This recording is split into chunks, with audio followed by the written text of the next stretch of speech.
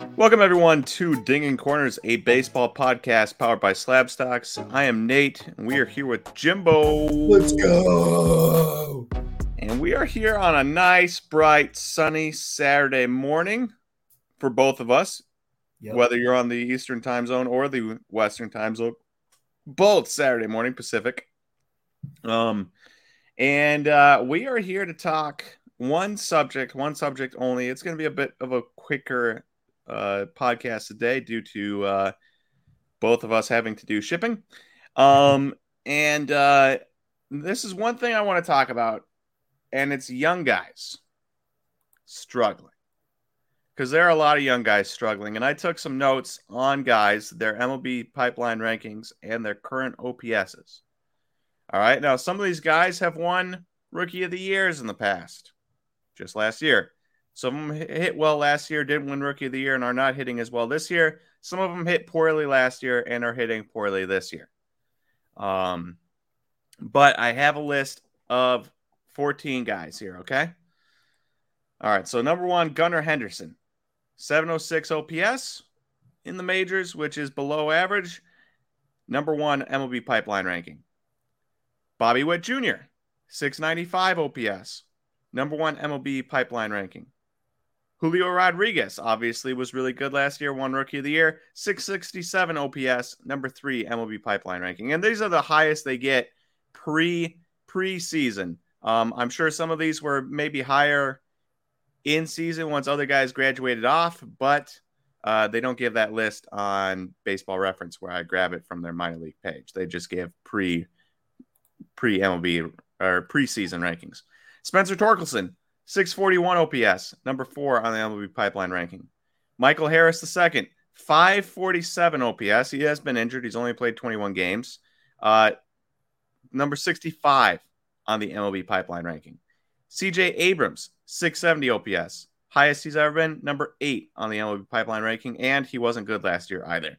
Joey Wiemer, 627 OPS. I believe, now this is the only one I changed up, I believe he was 73 in the most recent update before he graduated off the list. Also, it should be noted that a lot of these guys are still valuable in the major leagues because of their defense, but we're talking strictly about hitting, because a lot of these guys have positive wins above replacement because they're so good defensively. Tristan Casas, 688 OPS, number 16 MLB. He was okay last year, but not good this year. Bryson Stott, 690 OPS, 45th ranked prospect MLB. Ezequiel Tovar, 605 OPS, number 25th by MLB Pipeline. Anthony Volpe, 701 OPS, number 5 by MLB Pipeline. Matt Mervis, 563 OPS, even though he's only played 11 games. He's only played 11 games, 88 on Baseball Prospectus. He was not ranked by MLB Pipeline. So Matt Mervis obviously gets some time. Anthony Volpe gets some time, but still they're struggling. Zach Neto also struggling, 672 OPS, but his defense has been amazing. So like another one of those guys who positive, even though not hitting, number 43 by MLB Pipeline. And then I bring up Joe Adell because he's killing it in AAA. 616 OPS in his career. Highest was number 6 MLB Pipeline. There is a lot of guys there. 2 number 1 prospects, number 3 prospect, a number 4, a number 5, a number 8, a number 16, a number 25, 43, 6, 88, 73, 65. There are guys all over MLB Pipeline lists or other lists in the case of Matt Mervis, and they are all struggling. Now, this isn't to say, Jimbo, and I'm gearing this up to ask you one question, and it's really a one-question podcast here that I want answered. I'm gearing this all up to say that obviously guys struggle. Yep. On the struggled and now are good, Byron Buxton had an OPS plus through his first 4 seasons of 93. His highest OPS was 728. Now, obviously, 728 is much better than a 640 or anything like that, but it was still below average for that time period. Right? 728 nowadays, you're probably above 100. 728 back then got him a 93 OPS plus. We obviously know what Byron Buxton is nowadays. Brandon Marsh, first season 673 OPS, second season 679, this season 892. Now, he has a 667 OPS in the last 28 days, which has not been great, but full season OPS 892. Riley Green, 682 OPS last year, 781 OPS this year. Taylor Walls, 610 OPS his first year, 553 OPS his second year, 904 OPS this year. Josh Lowe, 627 OPS last year, 989 OPS this year. Nick Senzel, 604 OPS 3 years ago, 638 OPS 2 years ago, 601 OPS last year, 760 OPS this year. Now, 760 OPS for him is like exactly league average, 100 W or OPS plus or 101 OPS plus. But it is just to show that obviously all these guys are struggling above, but there is obviously, there's a lot of guys who are former top 100 prospects who have turned it around in major ways this year. So it's not like, oh no, the world is falling. We got to, sell Spencer Torkelson, Michael Harris, yada, yada, yada, because they stink down. Nothing that's ever going to come back of it. But the question I'm trying to get to is when you see all these young guys struggling same time, and even some young guys that have won Rookie of the Years, obviously sophomore slump, does that change your outlook on prospects no matter where they're at, especially high prospects? We all just, Juan Soto, I tend to believe Juan Soto was the worst thing that happened to prospecting because he came up, lit the world on fire, and now everyone expects that. Yeah. When that's not the case. I mean, you can see this list. We've got 2 number 1s, a number 3, a number 4, a number 5, a number 6, a number 8 on here. Like, we're talking top 10 prospects.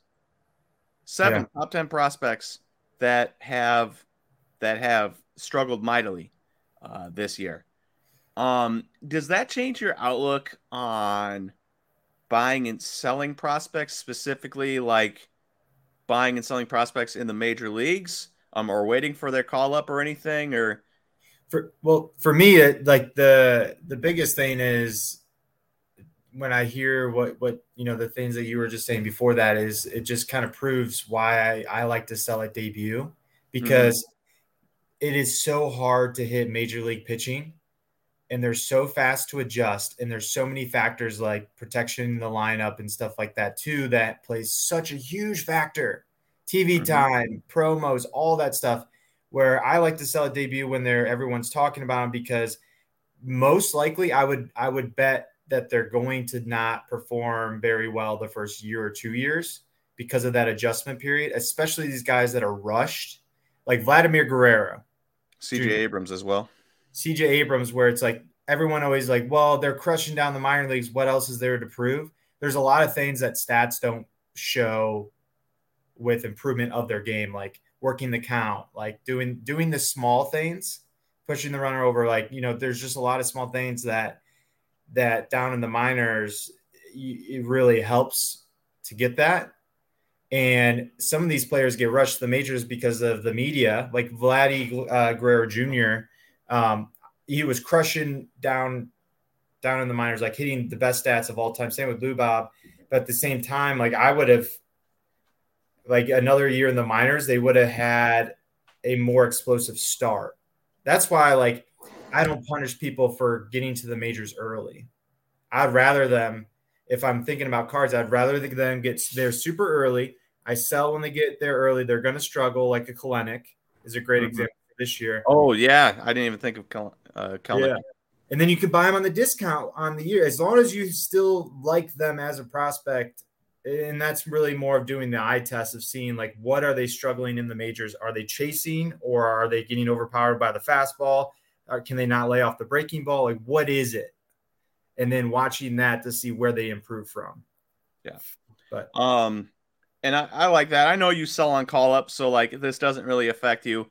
I guess the biggest thing I take away from this is that whether it's baseball or whether it's like, a couple weeks ago, somebody, was it you asked about if I would trade Jackson Chourio for half a season of Shohei Ohtani. Yeah.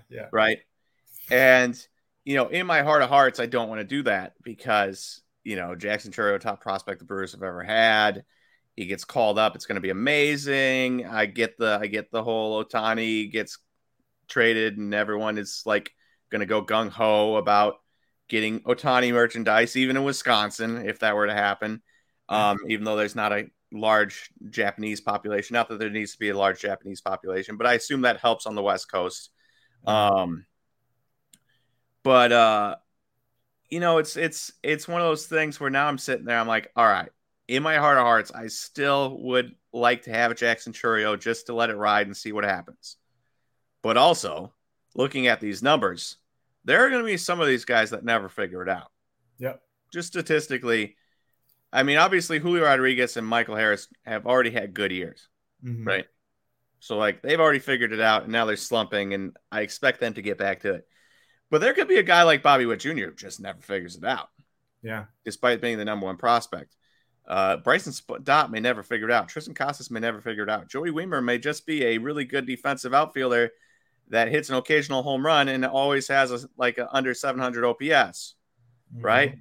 So, and it doesn't matter where these guys are ranked on the top 100 prospect list. They're all struggling, whether it's low or high. So, in the case of baseball terms, it's like, well, maybe I shouldn't be hugging Jackson Chourio, even though I want to. I should think about it logically and say, if the Brewers are in it and you can get the best hitter, one of the best pitchers in the world, and also a very good hitter to add to your lineup, it's probably worth it. But from a card collecting standpoint, I know a lot of people that are like, I got my prospect. I'm going to wait until he turns into Ronald Acuna in the majors, and then I'm going to sell. And that's okay too if they believe in him. And it is okay. But looking at some of this, it's like, if he struggles the first couple of years and doesn't turn into Ronald Acuna, you could have sold, bought back in, had more.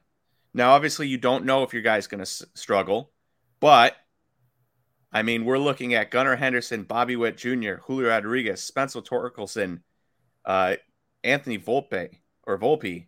Like these aren't just prospects. These are cream of the crop, top prospects. Everyone in the majors would love to have them on their team.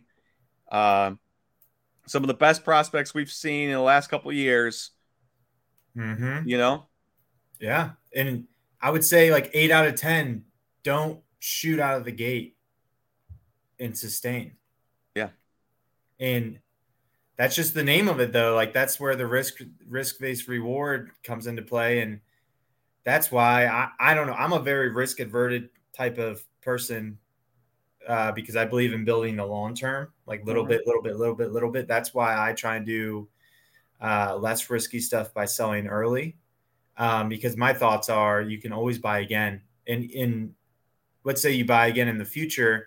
Yeah, you might pay a premium on, you could have got it a lot cheaper, but you also have more data that backs it up with that premium. So, hey, speaking of buying again, just 2 real life examples from me. A couple of years ago, Wander Franco struggled, bought in at the National in 2019 because 2020 didn't exist, right? Was it 2019? No, 2021. 2021. That was 2019. It would have been like right after he came out. 2021. Wander Franco struggling at the National. I was like, this is my number one goal to pick up cards of. I didn't. I ended up picking up Julio instead, actually, ironically.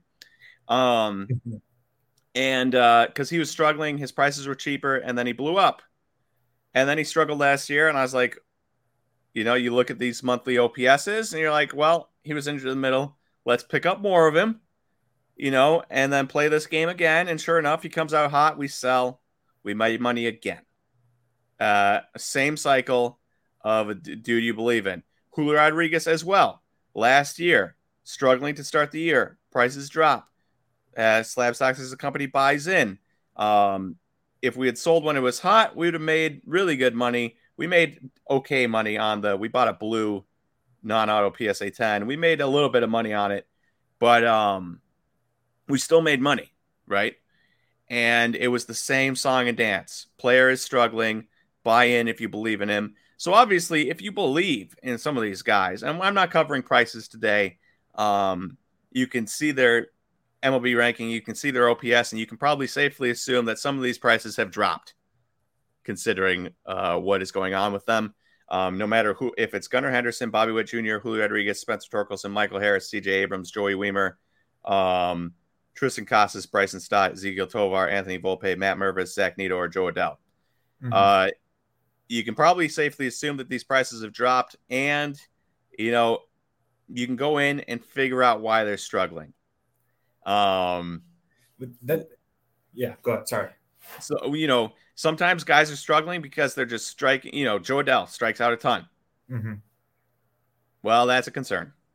Some other guys just struggle because they have an extremely low BABIP that will flip around. They're hitting the ball hard, right?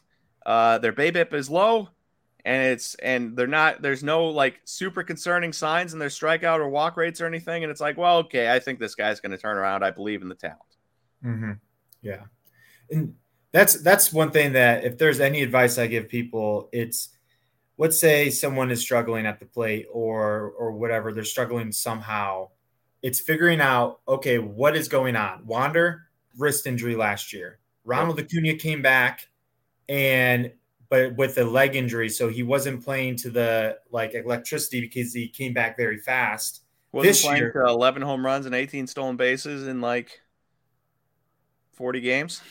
Well, then I said that was last year. And then this year, fully healthy, had an off season to fully gain back. And now he looks like he's back to the MVP type year that before he got injured.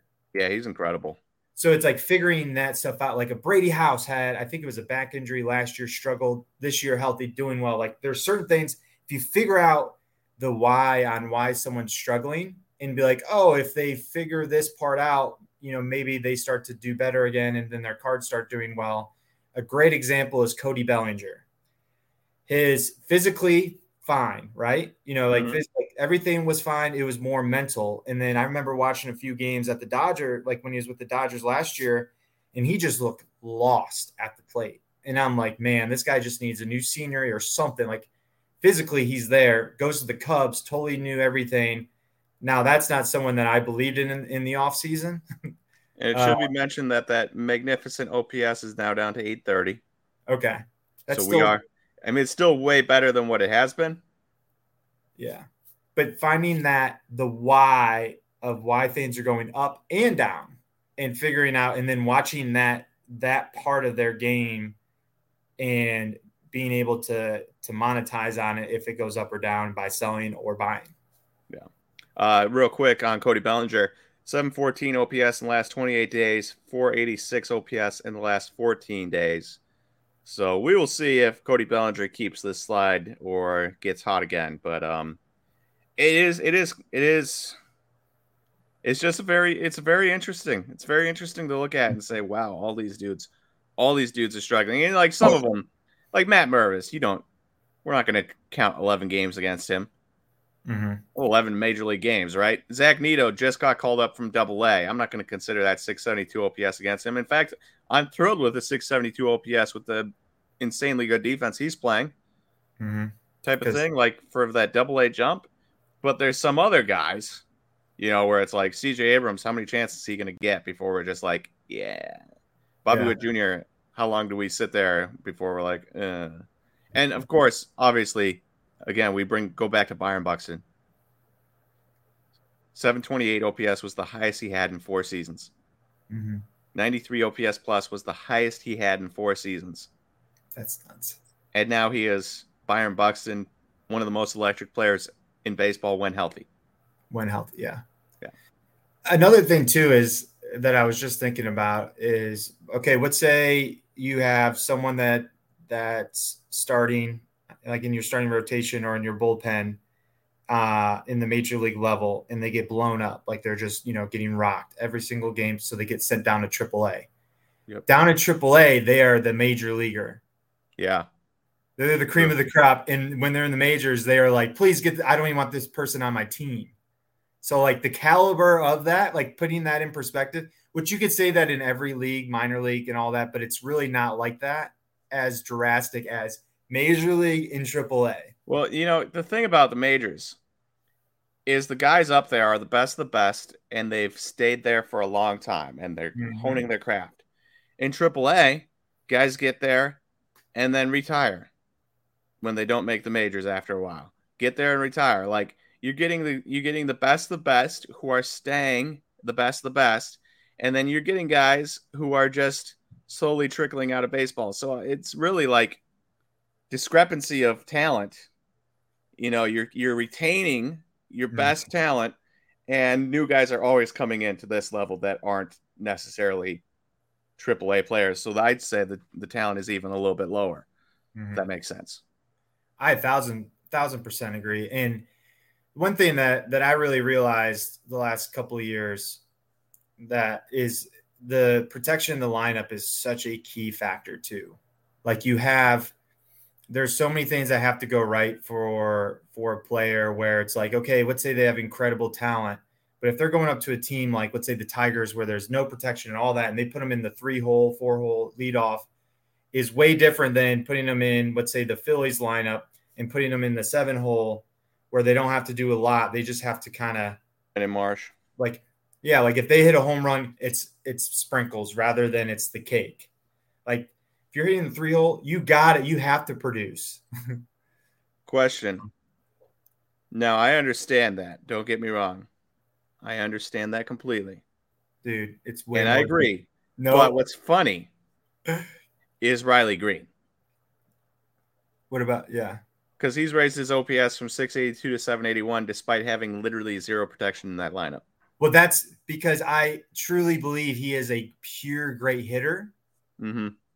And he can be one of the 3 and 4, like the 3, like a cleanup hitter, all that down the line, like a legitimate one. Like I think he could be one in the Phillies lineup in the future when he gets older with how good that Phillies lineup is right now, if that makes sense. But a guy like it's not easy. Well, okay, this is great. You see his first year and how much he struggled and how well he did his second year. His second year shows more of a hitter, how he actually is. Mm-hmm. But that leeway of like learning through, he could have learned it in the 7-hole and still hit 290, whatever. That's true. But instead he was thrown in the fire. And there's no saying that his 781 OPS isn't low if he wasn't in a better team right now. Yeah. But it is just funny how while I do agree with you to an extent, I mean, there's still guys. Manny Machado's struggling hard, and this is the best lineup he's ever been in his entire life. True. Right? So, like, sometimes you just struggle. That is true. But especially for young guys, I do think that, man, you're hitting number 2 and you got Bryce Harper behind you. Well, or okay, say number 3. 2 guys out in the inning, you're up, and Bryce Harper's hitting number 4 behind you. Yeah, you don't want to put a guy on to have to face Bryce Harper in that inning. You'd rather face Bryce Harper with the bases empty. So you're going to do your best to challenge Riley Green and get him out, type of thing. Yeah. They're not going to try and pitch around you and try and paint the corners. Like if they're down 2-0 in the count, you're going to get something pretty solid to hit. But if you have a struggling Spencer Torkelson or, a Jonathan Scope, whoever behind you, they're like, oh, it is what it is. I would actually probably rather go after Scope. So we'll dance around you in the 3-hole. It's all the mind games. And then when you get someone on, I'm a huge fan. Like I believe so much in if someone gets on base, it distracts the pitcher, everyone in the field so much more, where it's not just the hitter. It's way more bigger factor. Actually, a great example. I was watching the Pittsburgh Pirates Diamondbacks game last night, and I was like, Zach Gallen is pitching against the struggling Pirates. Mm-hmm. And I was like, dude, this guy is going to deal tonight. Like, this is probably the best matchup I've ever seen in my life. Andrew McCutchen, leadoff hitter, gets on base and just, I don't know, like just kind of makes Zach Gallen all, I don't know. And I don't know. I could be completely wrong. I gave up 8 runs. Exactly, dude. It's because there was someone on base that kind of flustered them. And I'm telling you that I just feel like I'm a big believer on when there's runners on base, it definitely brings a factor to the offense. Also, it shortens the pitch clock, right? Or is it length in the pitch clock? 20 seconds runner on base, 15 seconds off? I can't remember now. But yeah, I mean, that's a whole other thing you have to think about as a pitcher. Right? And especially with how short time is between pitches, you can't exactly think about your next pitch and think about the runner on base. It gets in your head. You're going from the stretch instead of the wind up, whole big thing. I mean, I know for me, I was not a good pitcher in high school, right? But I was significantly more successful going from the wind up than the stretch. Mm-hmm.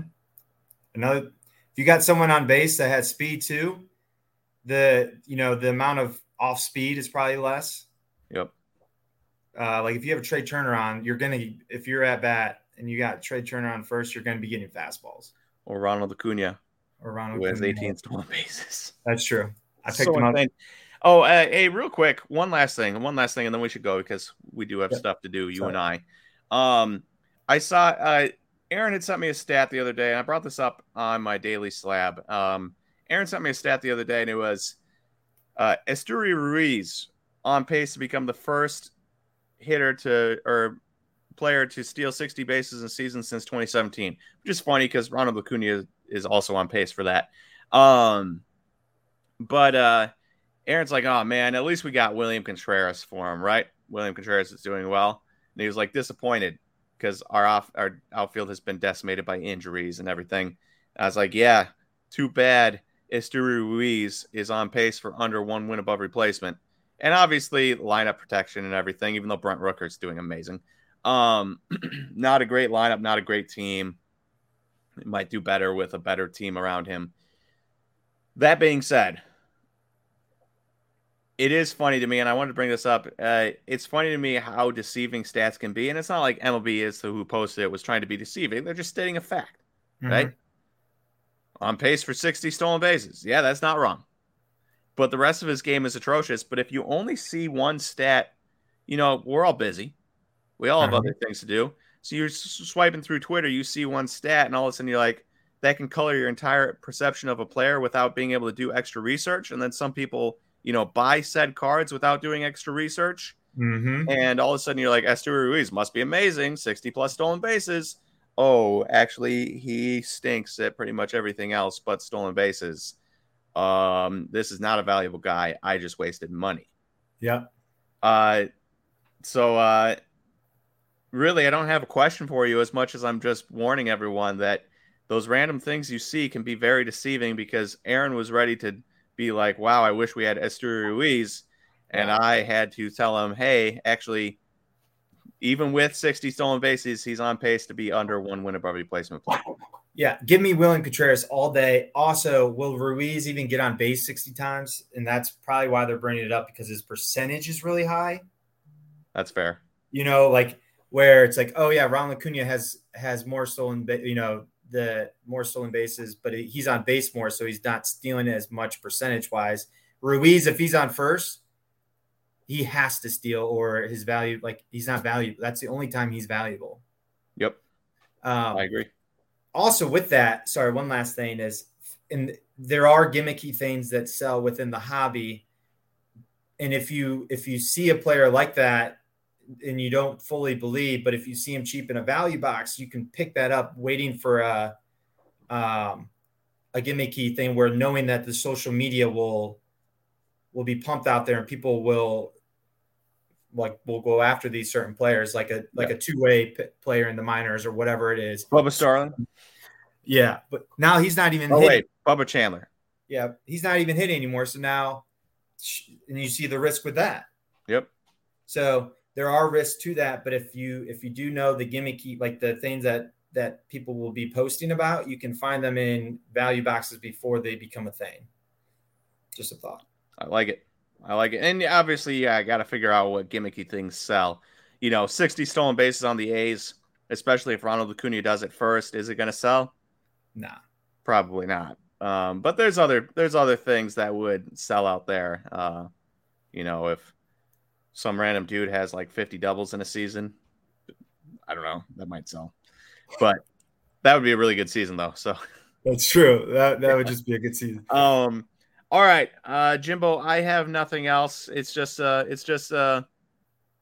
For me, what I take from this is to not hug my prospects and also to be comfortable selling. If I own Jackson Chourio, I would be comfortable selling at call up or before instead of trying to hold and hope he's the next Ronald Acuna out of the gates, because as we can see with Gunnar Henderson and Bobby Witt Jr., and for every one of these guys, there's an Adley Rutschman, right? Yeah. So like you have exceptions to every rule, but by and large, the realistic outcome is that your prospect is going to struggle, and it's probably on the safer side to take the money right away. And if he becomes a superstar, well, you probably made money. And if he doesn't become a superstar instantaneously, you can buy back in and probably buy more cards for cheaper. I agree. So, all right. Well, we're going to end there. Thank you, everyone, for listening to Dinging Corners this week. And Jimbo and I will talk to you next Friday. Deuces.